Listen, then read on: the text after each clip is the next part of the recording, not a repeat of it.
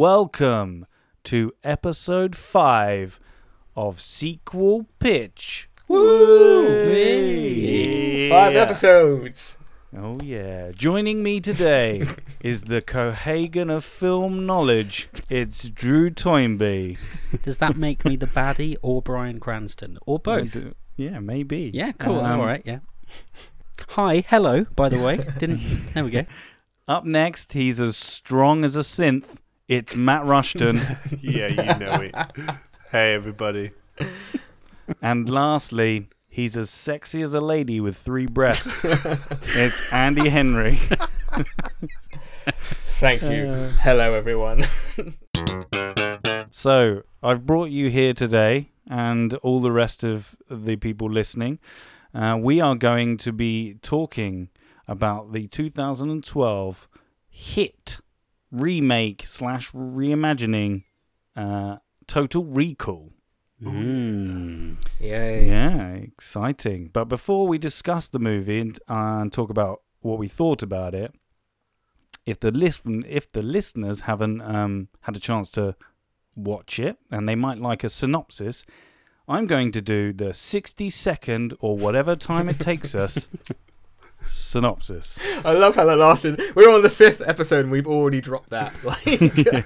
Yeah. So, here we go.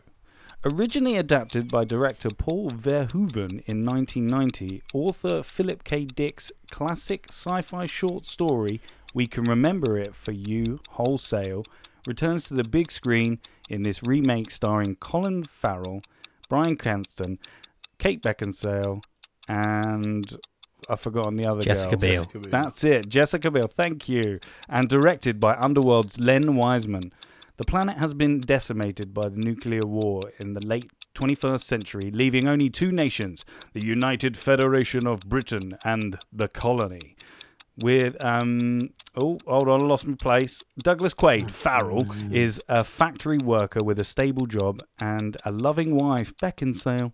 But upon learning that a company named Recall could grant him the memory of the ultimate espionage adventure, he decides that a virtual vacation is better than no vacation at all. But in the midst of having new memories implanted, something goes haywire. Still trapped to the chair as the system breaks down, he's branded a spy as the authorities close in and he quickly flees for his life. Later, Quaid discovers that he had a secret identity and he joins forces with rebel soldier Melina, Jessica Biel, thank you, on a mission to track down Matthias, Bill Nighy, the head of a fierce resistance movement that's been labelled a terrorist organisation by the tyrannical Chancellor Cohagen, Bryan Cranston. Cohagen seeks to control the entire free world, and now the harder Quaid fights to defeat him, the clearer it becomes that his memory had been altered long before he walked into Recall. Ooh. Interesting. So, everybody, now, what did we think of the film? Boring. It started. I really enjoyed the beginning of this film when it started off.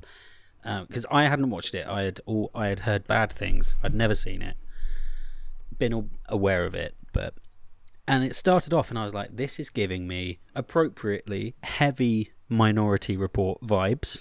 Minority Report, Steven Spielberg classic, great movie. Colin Farrell, I think, in this movie is very, very good. The production design is super cool. And the first 40 minutes or so, I was like, yeah, I'm on board. And then it just, for me, very quickly, all of a sudden, just goes full speed straight into a brick wall and careens over the cliff of utter madness. What point was that for you? For me, so the beginning, it sets it up quite nicely. There's time where you get to know Doug Quaid. He's working the factory. He's a bit fed up. He wants a new life. He has ennui about him. He has a lovely wife who's really lovely to him, but he doesn't like her. He's just not happy. And okay, with fine. Kate Beckinsale. Yes, Is mental. And then everything happens at recall, and then it's full speed. Let's go. Everyone's after him. Like, the police are shooting at him. Kate Beckinsale turns around and tries to kill him, and there's quite a good fight, and there's a really good chase through the city. And then he finds out he's a secret agent, and he gets his suitcase, and he has a phone under the skin in his hand, and it's all really cool. And then he has to go to the United Federation of Britain. He has to leave Australia and go on the Fall and go through the Earth's core, which is how they all commute. Like, show me the film of them building that. Yeah. But anyway, Fucking great. like he does that, and he gets to the UFB, and there's a little the United Federation of Britain, and there's a little callback to the Arnie movie with the disguises and the fake head. Yeah. And there's So me that thinking, really oh, cool. He's going to be a spy. Like, they've spent the last 40 minutes telling us he's a super spy. He's the most incredibly trained intelligence operative in the world. And I was like, yeah, he's going to get past these guards. He's going to do some sleuthing and some detective work. No, the head thing malfunctions immediately. He Instantly. immediately gets into another shootout, and then Jessica Biel finds him on a motorway randomly, and then it just continues from there. It's creative license, Drew. Creative yeah. license, man. There's okay, yeah. The thing with this movie is ultimately the whole point, and the whole point of the original is you are not meant to know whether this is real or whether it's a dream, and that's fine and admirable, and it fucks everything up for us trying to come up with a sequel. But anyway, you can look at the coincidences that happen in this film, most specifically Jessica Biel finding him on the motorway, and yeah, they mention the police radio chatter and everything, but you can say, oh yeah, but it's just evidence that maybe it's all just in his head. But I want it to be more subtle than that, because anything that I saw that was like, oh, that you could interpret as it maybe being part of the dream or the memories going wrong, I just looked at as lazy writing. I saw that and I didn't go, oh, maybe they're being really clever. I just looked at it and was like, oh, for fuck's sake, did she really just fight on the really? Yeah. So yeah, that's my headline thoughts. On the topic of it being real or not, I can't really remember the Arnie film, but I know we're not trying to compare it to that. But he has a dream in what we know as the real world about how he got his scar, and then, you know, when he meets Jessica Biel, he kind of goes, "Oh, it's right." So doesn't that kind of almost confirm that this whole thing is a dream? No. Well, no, because Think of it as Inception, innit? It's layers of dreams they're touching on, I think. Yeah. That's my view of it. Inception came out not that long before. Well, actually, it was a few years before, but it definitely came out before this came out. And I don't know if they went, yeah, I like that idea of, you know, it's a dream within a dream. Maybe we can do that with our film.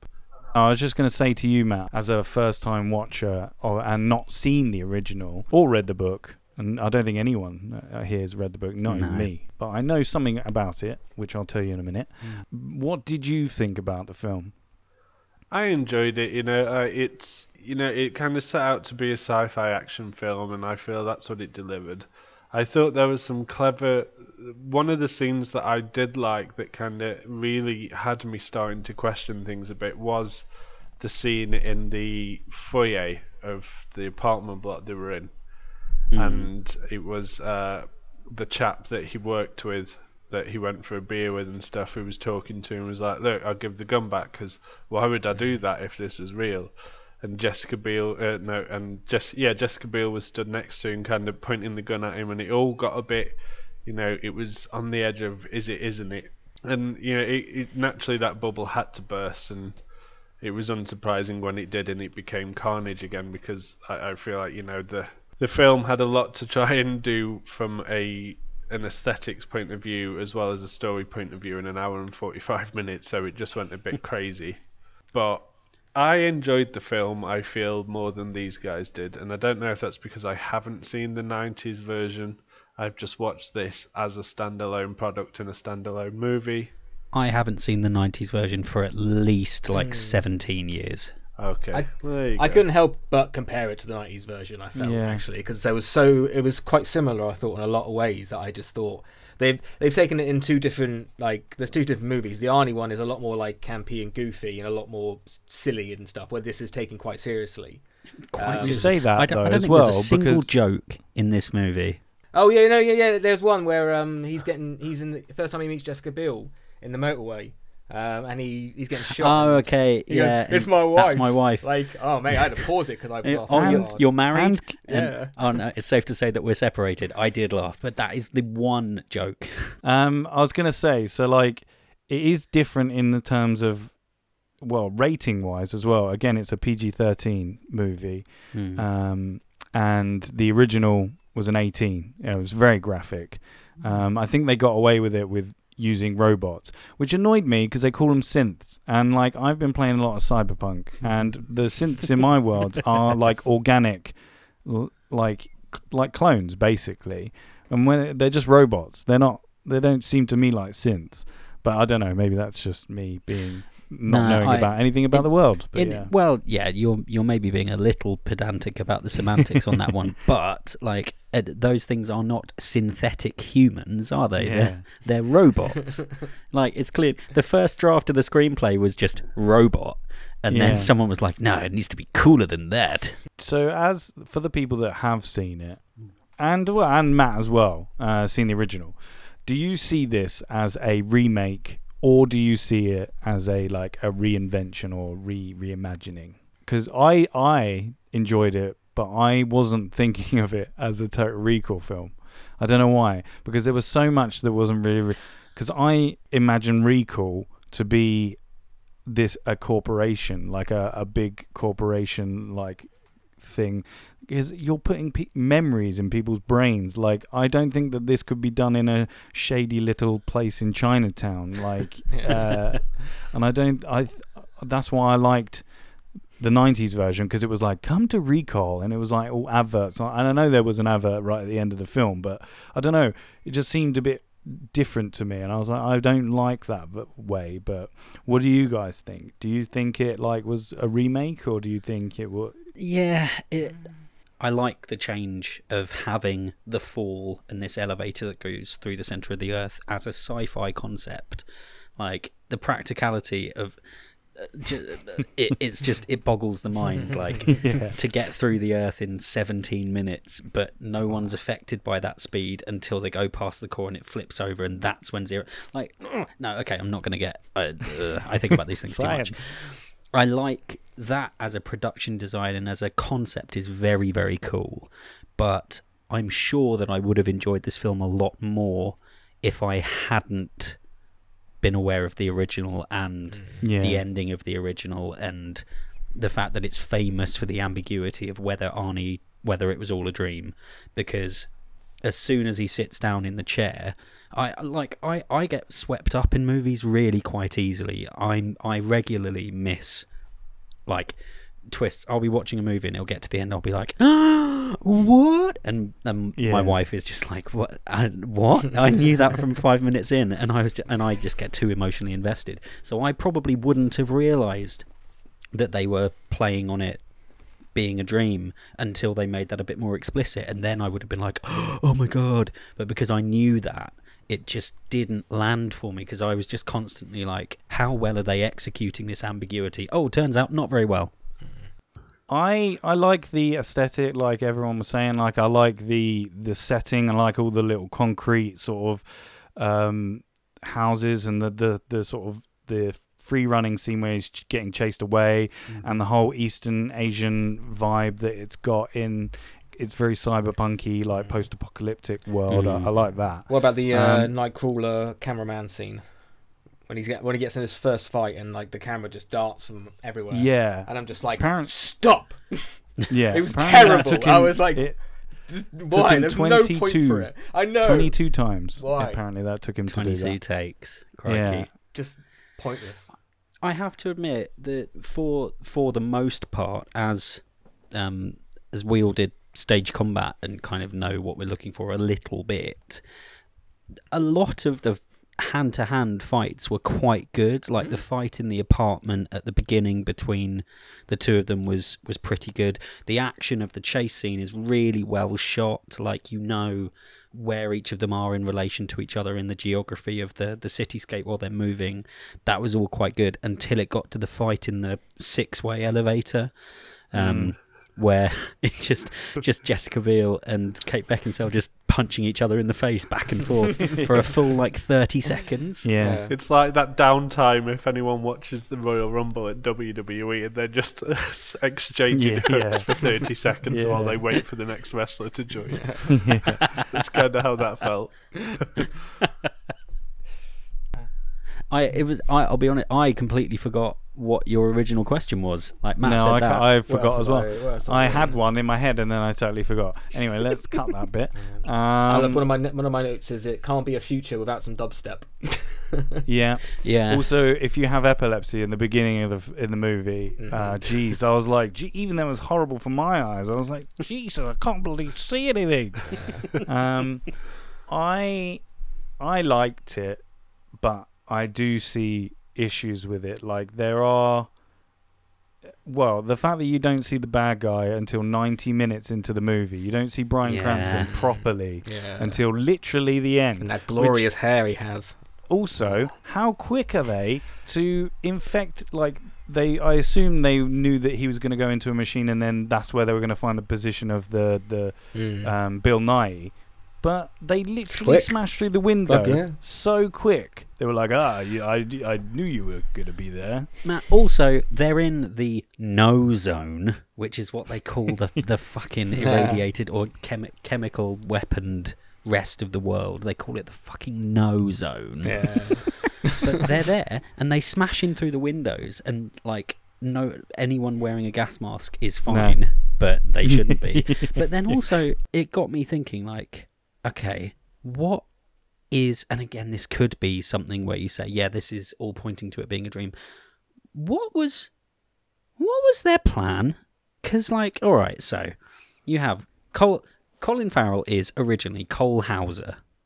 Assuming that the spy thing is even real, because he might be Doug Quaid all the time having a memory malfunction, or he might be Doug Quaid who was actually Cole Hauser who was a goodie, who was actually not Cole Hauser being a goodie, he was Cole Hauser being a baddie, seducing Jessica Biel, and then pretending to get kidnapped, dropping off the radar from her, being properly, genuinely brainwashed, and being made to think he's married to Kate Beckinsale, and then going to recall and having that accidentally reversed. And it's just that you can't think about it, because actually it makes no sense.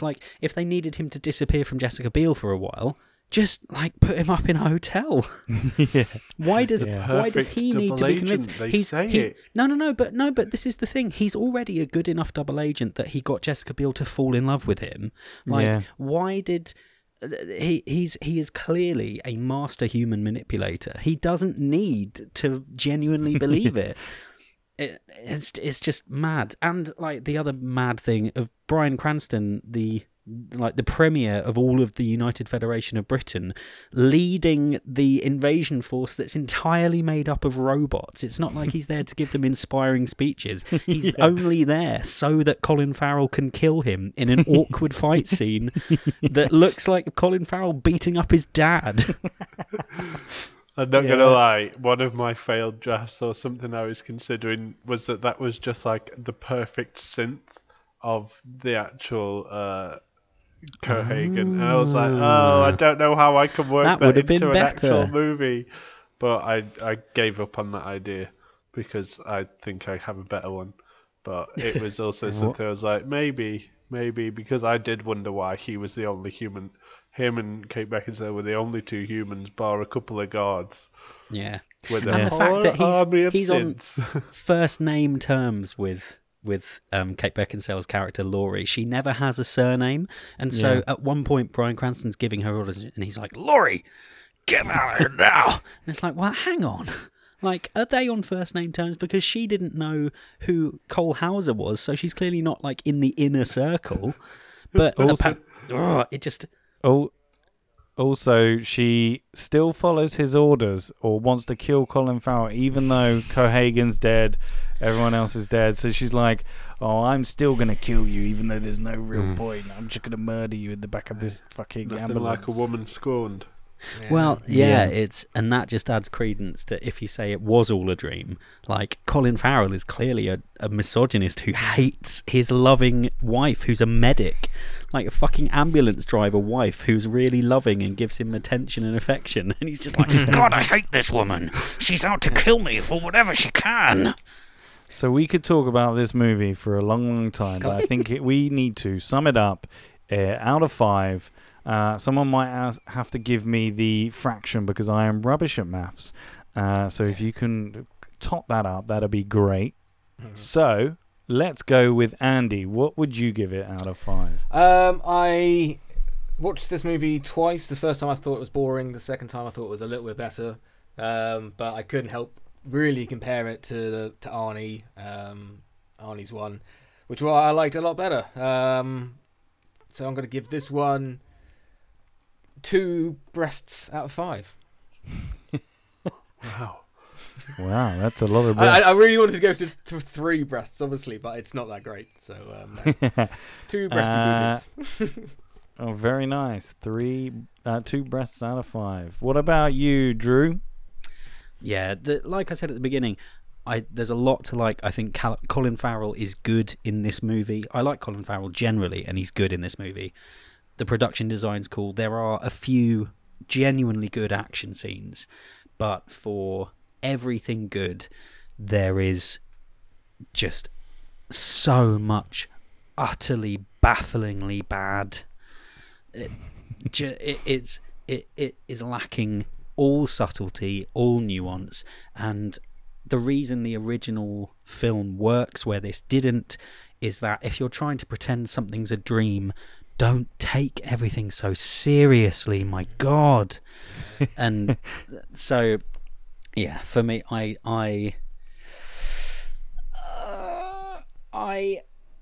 really, I can't be as mean to say, okay, I think I am going to have to go for 2 awkward back and forth punching fights in an elevator out of 5.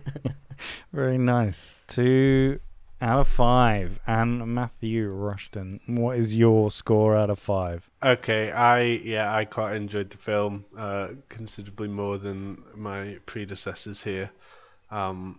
It's something that you kind of have to take it with a pinch of salt. I feel like that with any sci-fi film because there is an air of, kind of imagination to it. It's certainly not a reality that you can associate with. So I enjoyed the film.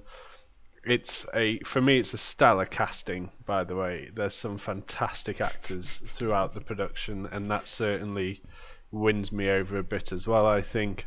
Is that because you have a crush on some of the cast members? Not necessarily, but what I will say is that I will crush on definitely all 4 support of the this. major I have members of this film. basically they were all All attractive. 4 of them. Yeah. It's certainly a very aesthetically pleasing casting. And with that, I will give this film 3.5 wonderful Kate Beckinsales out of 5. Wow. Hang on. So what have you rated this higher than any of the other films we've watched? I've rated this higher than Rampage and World War Z, on par Whoa. with You've Labyrinth. rated Really? it higher than World. Wow. Wow. On Very par nice. with Labyrinth. My God. Jesus. I am going to give... I won't take ages giving an explanation. I will give it... Bit passive aggressive. No, I mean, I'm just... you've said it all. Like, everyone said it all. Like, I agree with everything that everyone said. I will give it 3 Colin Farrell eyebrows out of 5. So there you have it. But we will go down to Score Corner to find out what the overall scores are with Matt Rushton. Thank you very much. Well, I can tell you, everybody, that Total Recall, the 2012 version, is our lowest scoring film to date. That does make Good. me a bit happy. Combined total of 2.625. Just over half. So it doesn't get a recommendation from us, unfortunately. No. So there you have it. We've reviewed the film, and now there's only one thing left to do. What's that, Ross? it's time to get your sequels pitched. What a little suck up. So, you are going to pitch to me the sequel to the Colin Farrell wonderful film Total Recall, which we don't recommend. Which makes it really awkward because people should watch the film, because that's the idea of the podcast, is we want people to watch the film, but then we go, don't watch it. That's why we announce it at the end of the week before. Like you shouldn't have watched it. Joke's on you. All right, so I'm going to go with first person on my list to pitch me your sequel. It is Matt. I mean, I'm not going to say your time starts now because we never time it. So, but your pitch starts now. Okay, I am bringing you today, chaps, and everybody listening, TR2, Colony Wars. The colony is separated from the UFB and the world is changed. It's been 10 years since the final fall, and on the surface, the colony is thriving. The economy is beginning to boom in the cities, and there's a feeling of happiness and optimism on the streets. But looks can be deceiving. There are whispers of the Golden Age, a radical group of UFB residents that were trapped on the colony, handling their various businesses, and their wealth and their power is the veil. No one knows who they are or where they are, but high-ranking officials and members of the first government are being bumped off, and the leads dry up very, very quickly. Hauser and Molina are in love. They're reintroduced in a similar opening scene to the first Total Recall film, happy, enjoying a moment together in their apartment, and they're singing the end of a song, They All Fall Down.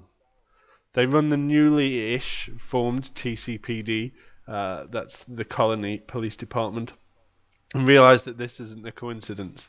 They take their investigation into their own hands, and when rumours circle of an assassin known only as the Widow, who begins appearing and kind of being whispered on people's lips, something tells them they know who the assassin is. The trail for the Widow in the Golden Age leads Hauser and Molina into some familiar territory, and into the No Zone. The house, actually, of the Resistance, specifically in Matthias.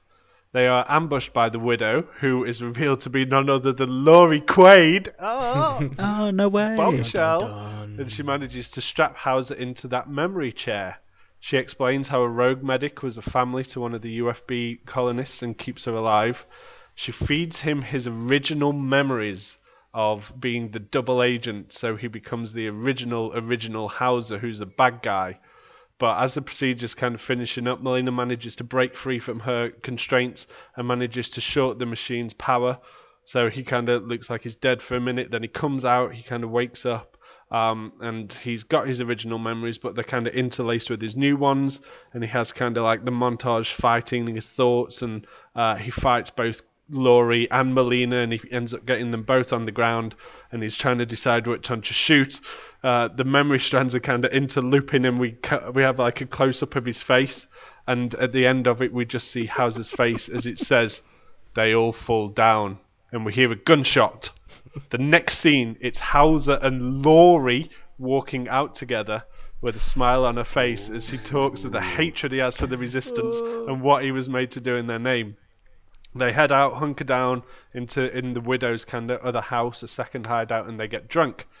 Turns out that Laurie, in fact, had a thing for Hauser in the past. She did know him, and which is why she could play his wife so convincingly, and the two share a night, inverted commas. The next day, Laurie wakes up and Hauser isn't there. He appears like she's getting more and more frantic and worried and like kind of angry and concerned about him playing her. But he appears just in time. He's had a shave, he's had a haircut, and he's sporting a new outfit with a badge, which is a really old UFB insignia. And he's like, right, it's time for me to take my rightful place in the Colony Wars and meet the Golden Age. So she realizes how important he is, takes her to go and meet them. They head into Golden Age HQ, which ironically is in the commercial district at the top of the same tower block that the TCPD is located in, hiding in plain sight and all that. It's genius. The Golden Age are hesitant to trust the widow and Hauser, stating that she could have brought the enemy in, but Hauser actually shares all the intel and information he has on all of them, carrying on with the whole, like, is he a bad guy now? Obviously, they are like, oh shit, you're like, thanks for sharing all this, we better cover our tracks better. It buys their trust. Because of this, they then share some of the intel that they've actually, whilst the fall broke and, like, you know, that's not running anymore, there's a cargo lift that does work, and they've been using that for the past 10 years to share plans between the UFB and the colony, ship a load of synths down. There's now an army of synths just outside of the city in storage containers, and it is actually being led by introducing new character here, Cohagen's son. He's the one over in UFB that's actually helping to orchestrate this, and the plan is that they're going to overthrow the government in the colony, take over the colony, and it's going to become a kind of slave state again. That's all great. They're all really happy. It's going to happen in just 3 days' time, and it's all like amazing. So Laurie and gosh almighty, his name Hauser. Laurie and Hauser go to leave. She hugs him, really proud of him, and she feels a vibration in her chest. It's actually his badge. She pulls away in confusion and stares at him coldly. The pin drops just as the windows shatter in the penthouse and there's gunfire. Fucking Melina turns back up in a ship. She's still alive and is not alone, because as she's popping off and shooting all these bad guys, the doors burst in and in swoop the TCPD. They gun down some of the fighters. The rest of the non-combatants get arrested. Laurie, of course, in all the frantic assembly and excitement, does escape with the machine to control the synths because she's a badass. So the film then proceeds with a race against time. Hauser and Melina trying to hunt her down with what little information they have. They do catch up to her, but not before she's activated the synths. There's then a fight for the device. Melina finally manages to kill Laurie somehow. I haven't decided that. That's the director's choice. But not before a quip about the night that her and her husband spent together. They do shut down the synths and destroy the machine. And then they head back to the TCPD. However, they discover that the force bringing in the fugitives was ambushed en route and the prisoners escaped. As Hauser and Melina rush to the full site, they see a cargo lift leaving. They're too late. But they do have the names. Trilogy hashtag. Cheers. Very nice. Well done, Matt. Oh, I've got a few questions. of course. Who do you see playing Cohagen's son? How old is he? Oh, good question. I feel like late 20s to early 30s. I can't tell you who I cast in it. I haven't even thought that far ahead. No worries. Didn't Laurie spend the entire movie trying to kill him on the behest of Cohagen? What is her plan in this movie? So she knows about the true Hauser and that he was a bad guy. He was really bad to the bone. With these memories that she has, she, you know, you could write it in that she studies the memories and learns just how evil he is, and therefore she wants to bring that guy back. And that's kind of her plan, to lure him into Matthias's old Resistance HQ, where those memories are currently sat in that chair. So her plan is to get his old memories back and have him join the... Hell yeah. He's okay. like, he can be like the captain at the front lines because he's that evil. Yeah, I get you think he's evil. He's really, really evil. he's super evil. He punches children in the face, evil. Yeah. Okay. Isn't Laurie there when Quaid supposedly shoots Melina? Because you say that that Laurie leaves with Quaid. Mm-hmm. Yeah. And Melina's not there. So how do you explain? Where does she shoot her, in the chest, or?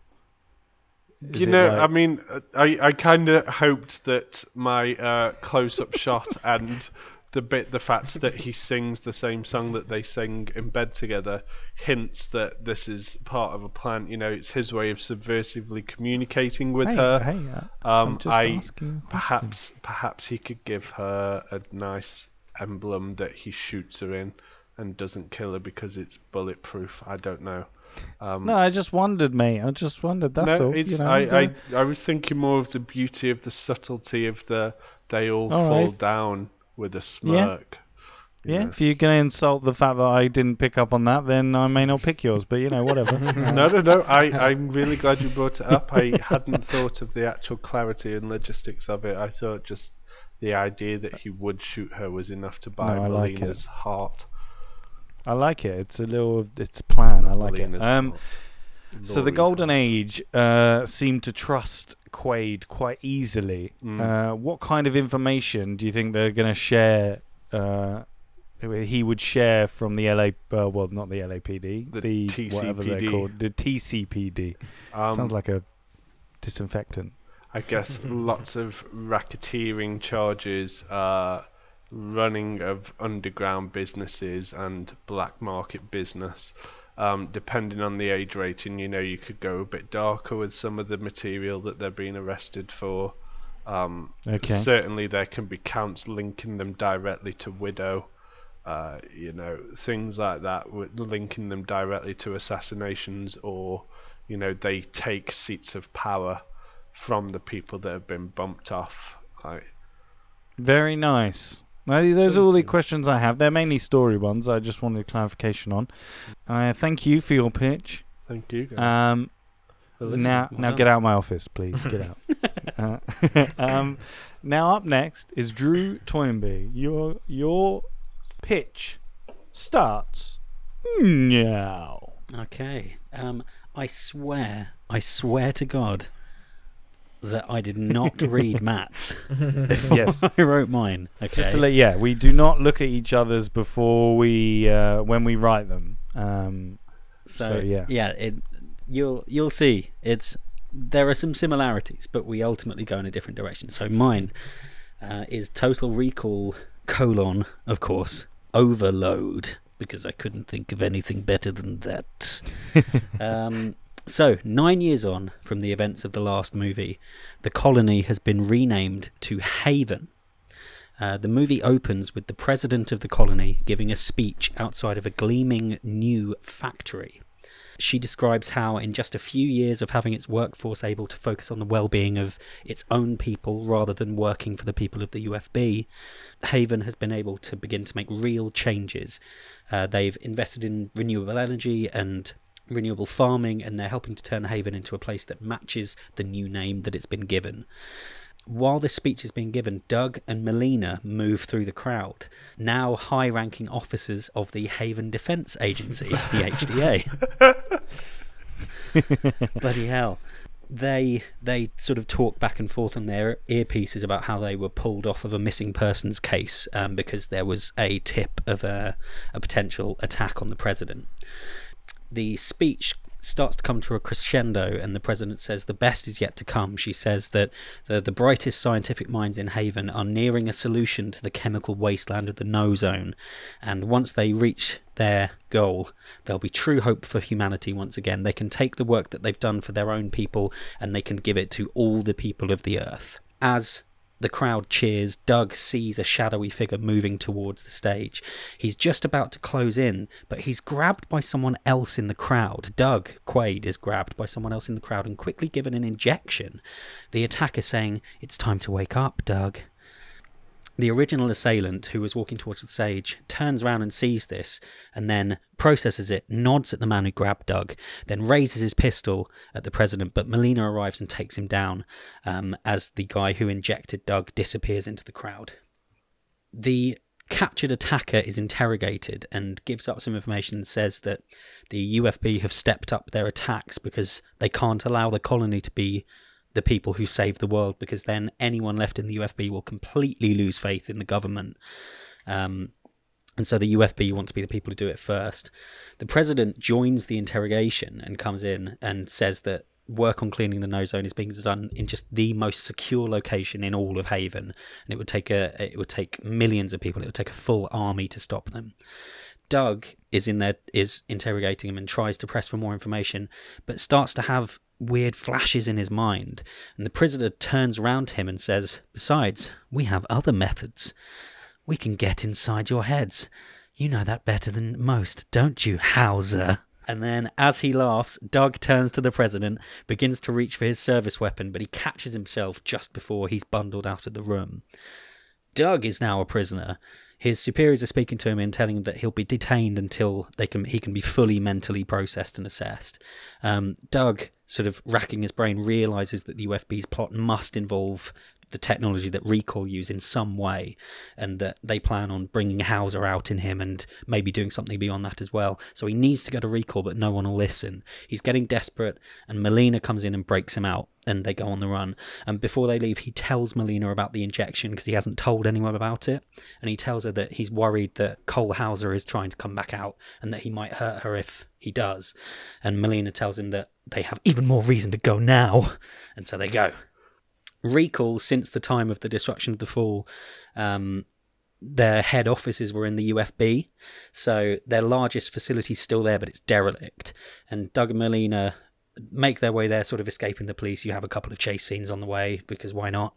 They break in and they find a group of UFB loyalists, but they've taken a load of people, and they recognise some of them as the missing people they were looking for before they were put on presidential detail.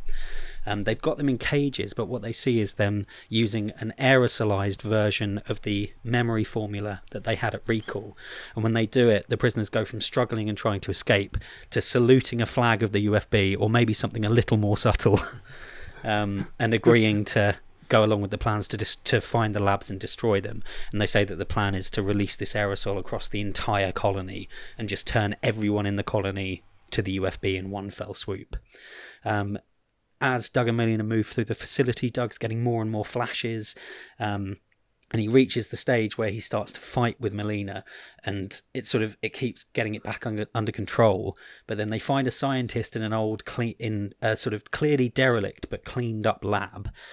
She's been forced to work on the mind overload drug by the UFB.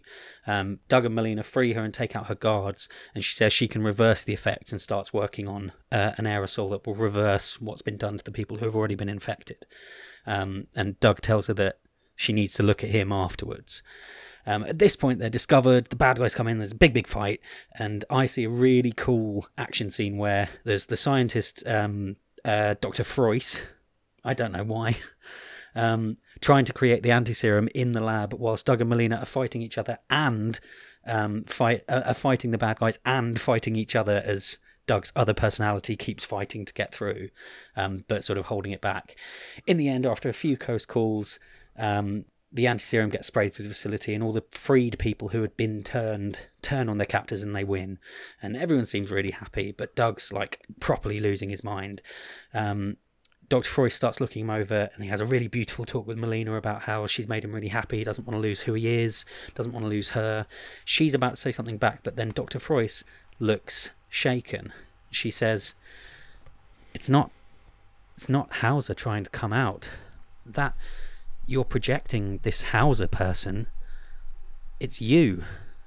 It's Douglas Quaid, but from another world where the Fall wasn't destroyed, where the colony is, where Haven is still the colony.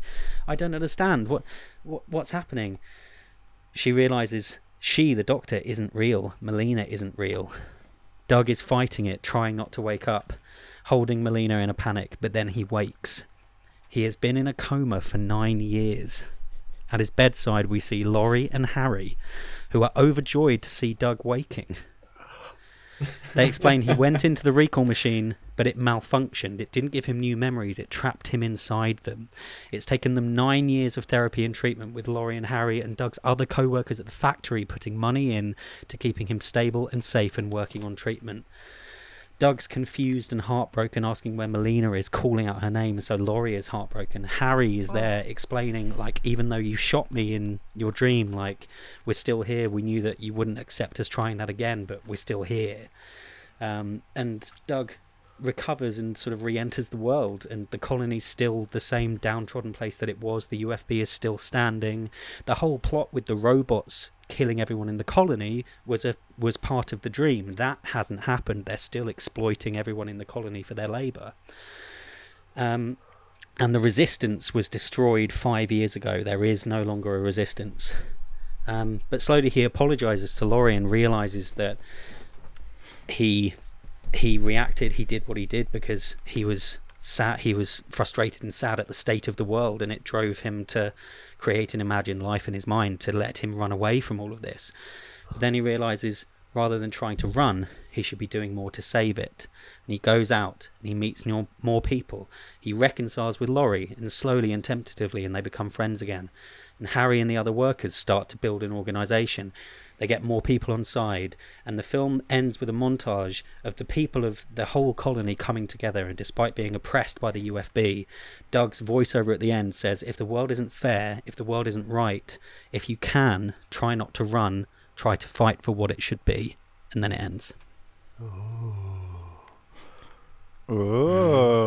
Matt's face in that was priceless. Yeah, that was quite funny. When, mate, the fact that we have there's so many similarities, and then we just went completely the opposite direction. The fact that he was actually in the coma the whole time, it breaks my heart. It was all because a I loved dream. that scene in the first film. That was one of my favourite scenes when they're like, maybe, oh God, it could actually be. Sorry, But it was So- it was all the thing of, well, fuck, it's either the sequel has to address the fact that either it is a dream or it isn't, and we just went the opposite direction. These are nitpicky questions. Okay. How long do you envisage the anti-serum sequence taking? It seems quite a big, as in her to make an anti-serum under such pressure whilst also being shot at and stuff. I mean, I now have the full excuse of it is all a dream, and so if it seems unrealistic, This is true. So I wrote these before. I mean, I nearly put in that she could have a line that while she was working on it, she was secretly working on the antidote at the same time. So maybe she just needs to maintain the machines or something, but not massively long because I admit the film may have some pacing issues, given that it has that whole slow ending. So I'd want to compress that ending into maybe 10 minutes max. So the action climax is still the action climax. But yeah, we'll see how that goes on set, in the editing bay. I like the twist at the end. Do you think the audiences will? I have no idea. I have no idea. I think I was trying to think about what the first movie is trying to say, because the short story and the Arnie one are both basically built on the ambiguity and the spectacle of it. The short story is all about what is reality, what's real, what isn't, who knows. Mm-hmm. Arnie is a bit of that, but with three-breasted women and blood. Yeah. This one is at least pretending to have something to say about colonialism and imperialism and class warfare and things. So I wanted to go in that direction. So I would hope that audiences, I feel like I'm trying to have my cake and eat it too. I'm trying to have the big action movie, but then at the end be like, hey guys, imperialism's really fucking bad, and if there's a big capitalist society giving you shit, organise, get together with other people and stand up to them. Yeah. Okay. Do you think are you going to hint any more in the first half of the film? So if people want to go back and rewatch it, are you going to hint at this being possibly a dream? Are you going to put in Easter eggs and stuff?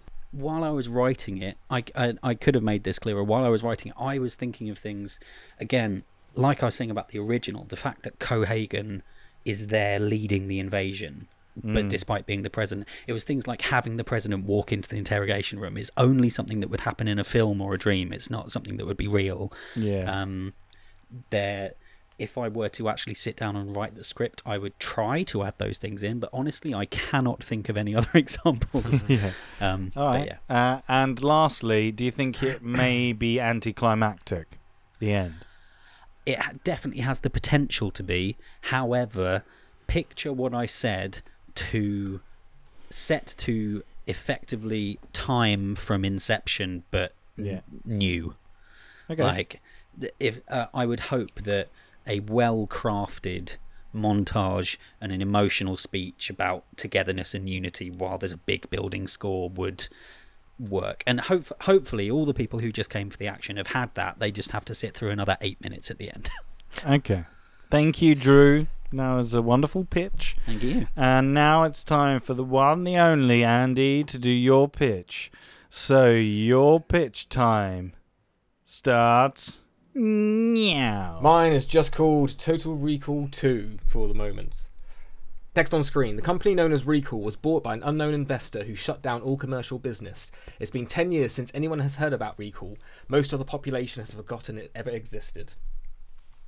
Alex and his wife go into town for some bits for dinner. They start walking down the aisle of the local supermarket, excited for their 4-year anniversary coming up in a few days. They reminisce about good times and laugh at old jokes. Suddenly, a gunshot can be heard, and a bag of flour in between Ellie and Alex explodes, causing a giant puff of smoke.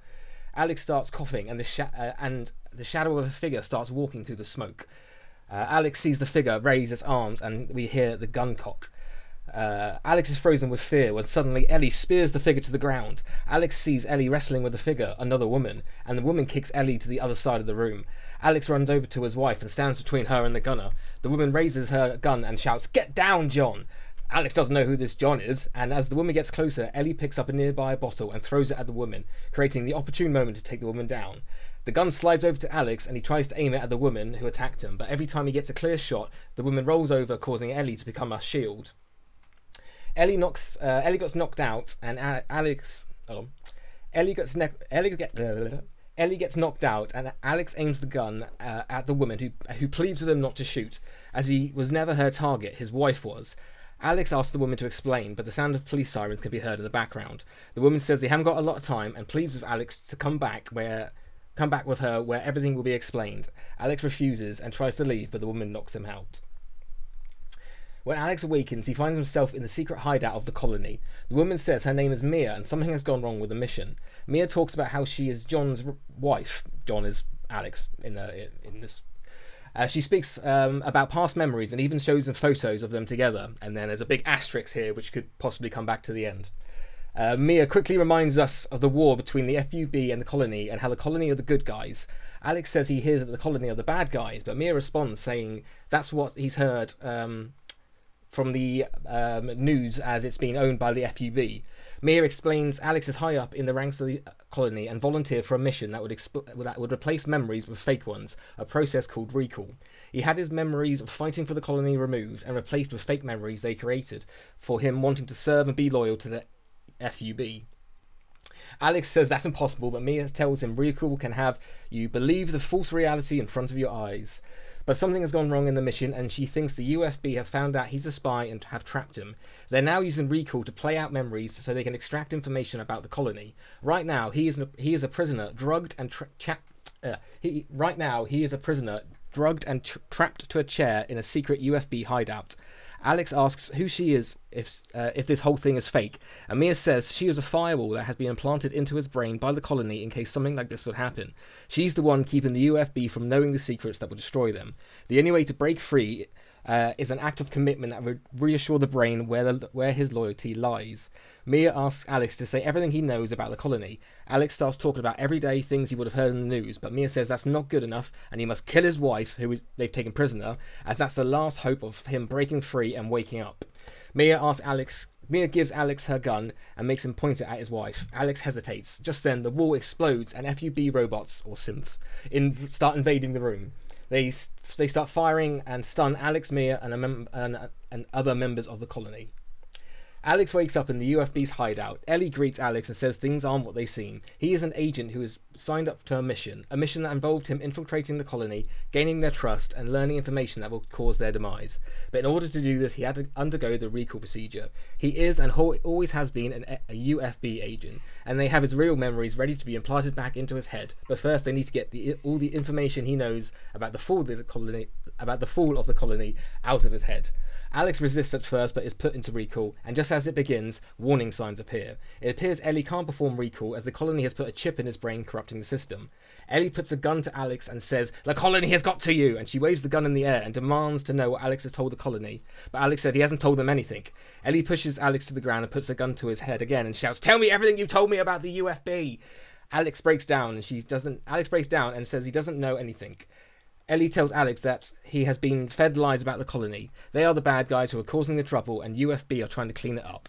Ellie says Alex has gone soft and he must show his commitment to the UFB by shooting a member of the colony. Ellie picks up Mia and throws her to the floor in front of Alex. Before Alex can do anything, the rest of the colony bursts through the doors with vengeance in their eyes, and a fight begins.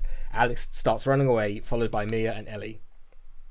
They end up on the top of the building, trapped. Ellie and Mia fight, and the gun ends up sliding over to Alex. He picks it up and aims it at both the women. Both women try to convince him that they're his real love, and he has been captured by the enemy, and they're trying to get secrets about the other's base.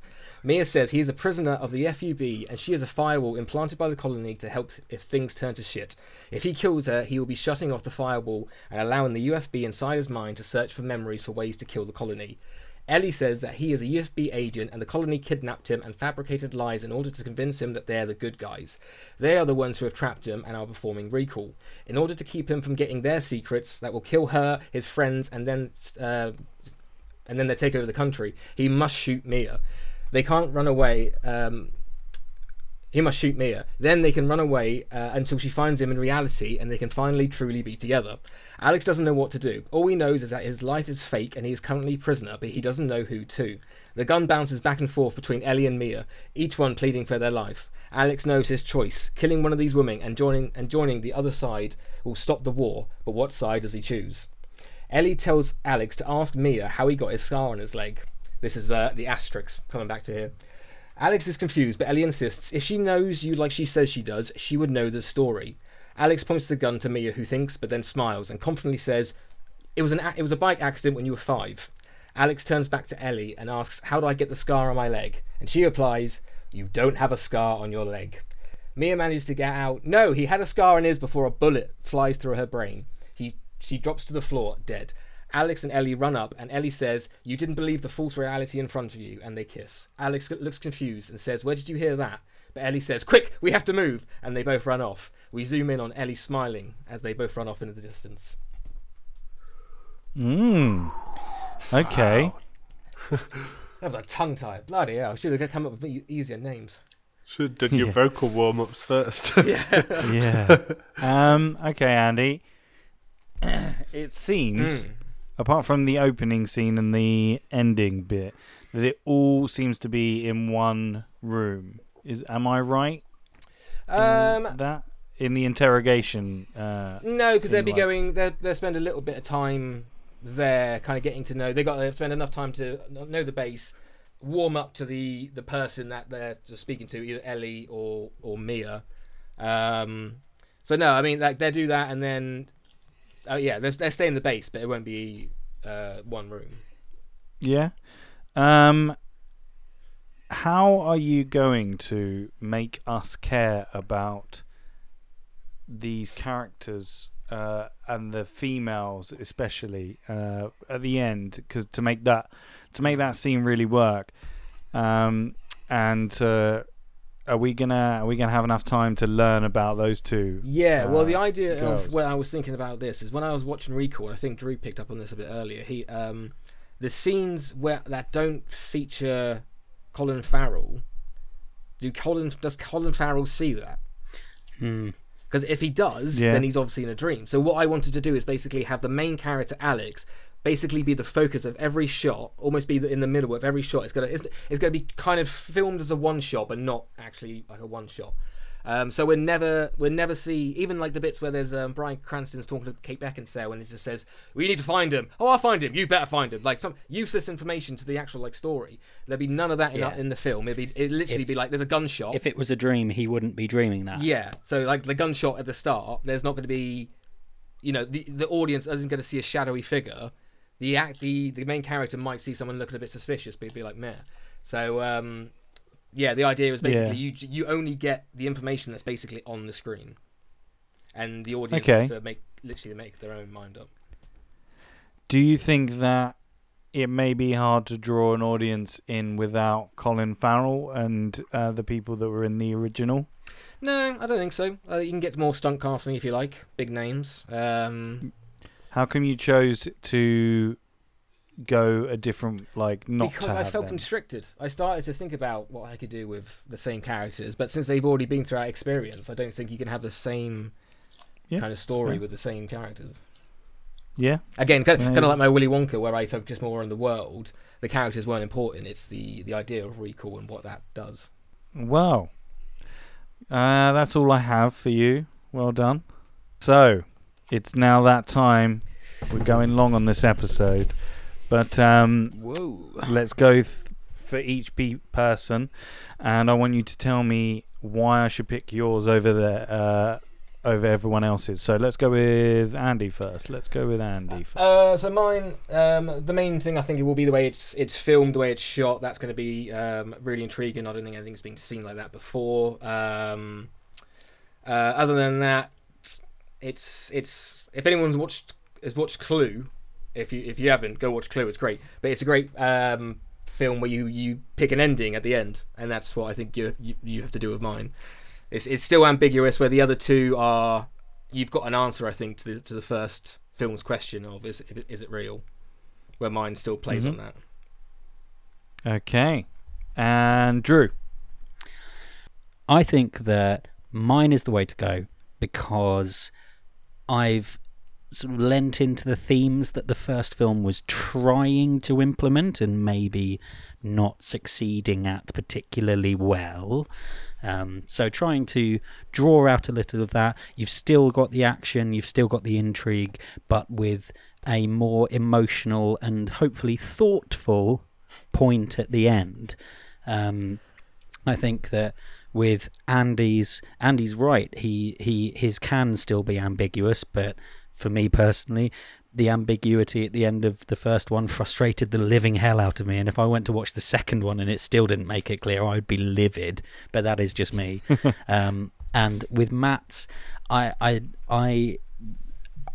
fully admit, like, between mine and Matt's, you're going to have maybe a little bit of trouble picking between the two of them because there are many similarities, but mine came from my brain, so pick that one. Fair enough. And Matt? Cool. Well, to address that immediately, I feel like Drew made an honest sequel with a very pretty ending. I feel like I made a even more honest sequel with a much more kind of dramatic opportunity and financially viable ending that could offer you a third film with the major war between the UFB and the colony. I make much more use of Kate Beckinsale, which is always a positive. On that note, Andy doesn't make any use of any of the star quality cast that the first film had. He brings in three randoms who I don't know if Andy even mentioned casting for it. He just said it's an opportunity for new casting. It sounds pretty, he sounds like he's got some creative vibes, but I don't think the audience that loved the first Total Recall film are going to suddenly want to watch an art noir film brought by a new director and a new style completely.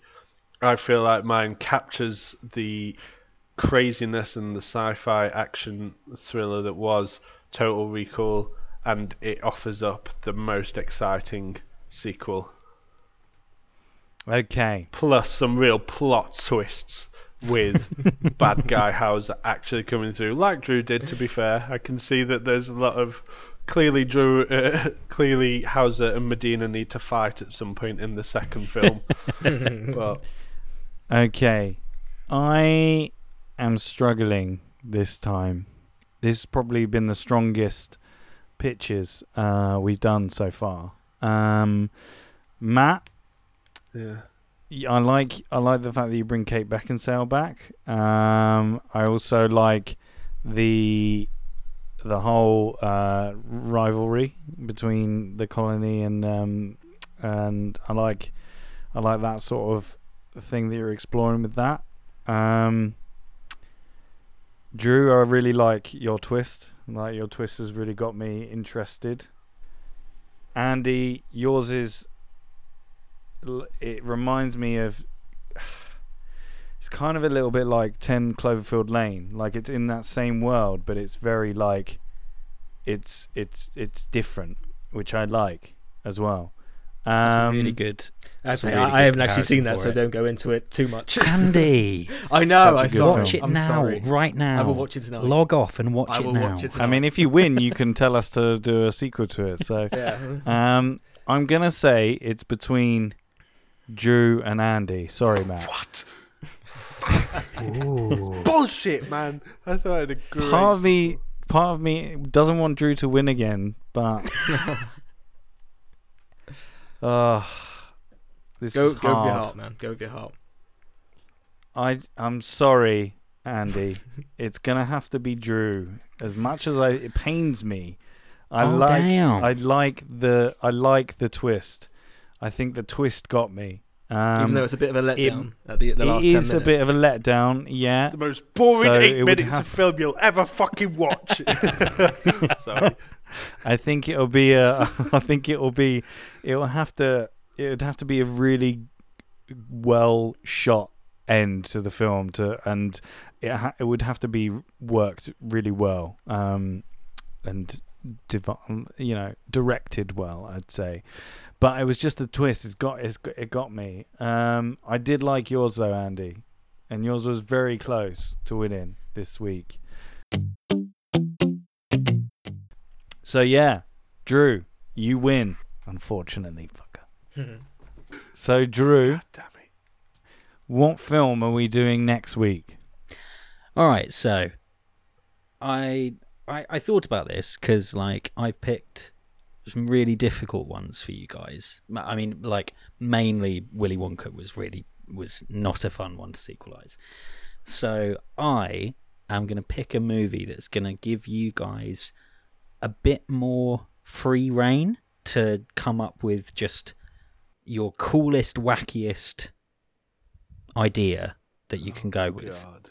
So I would like you guys to watch and then pitch me the sequel for 2018's Ruben Fleischer directed, Tom Hardy starring superhero origin movie, Venom. Oh. So there we have it. So where can you find that, Drew? Once again, it is, as far as we know, currently still available on Netflix UK. Good. So give it a watch and we will see you next week. So give us a follow on all the socials, Facebook, Instagram, Twitter. We're all there. Tell us your ideas for your sequel to Total Recall. We'd love to hear what your ideas are. And yeah, we will see you next week. Say goodbye, everyone. Oh yeah, we can do it. Bye. Bye, everyone. Should we do this again so it's a bit better, or just leave it? Nah.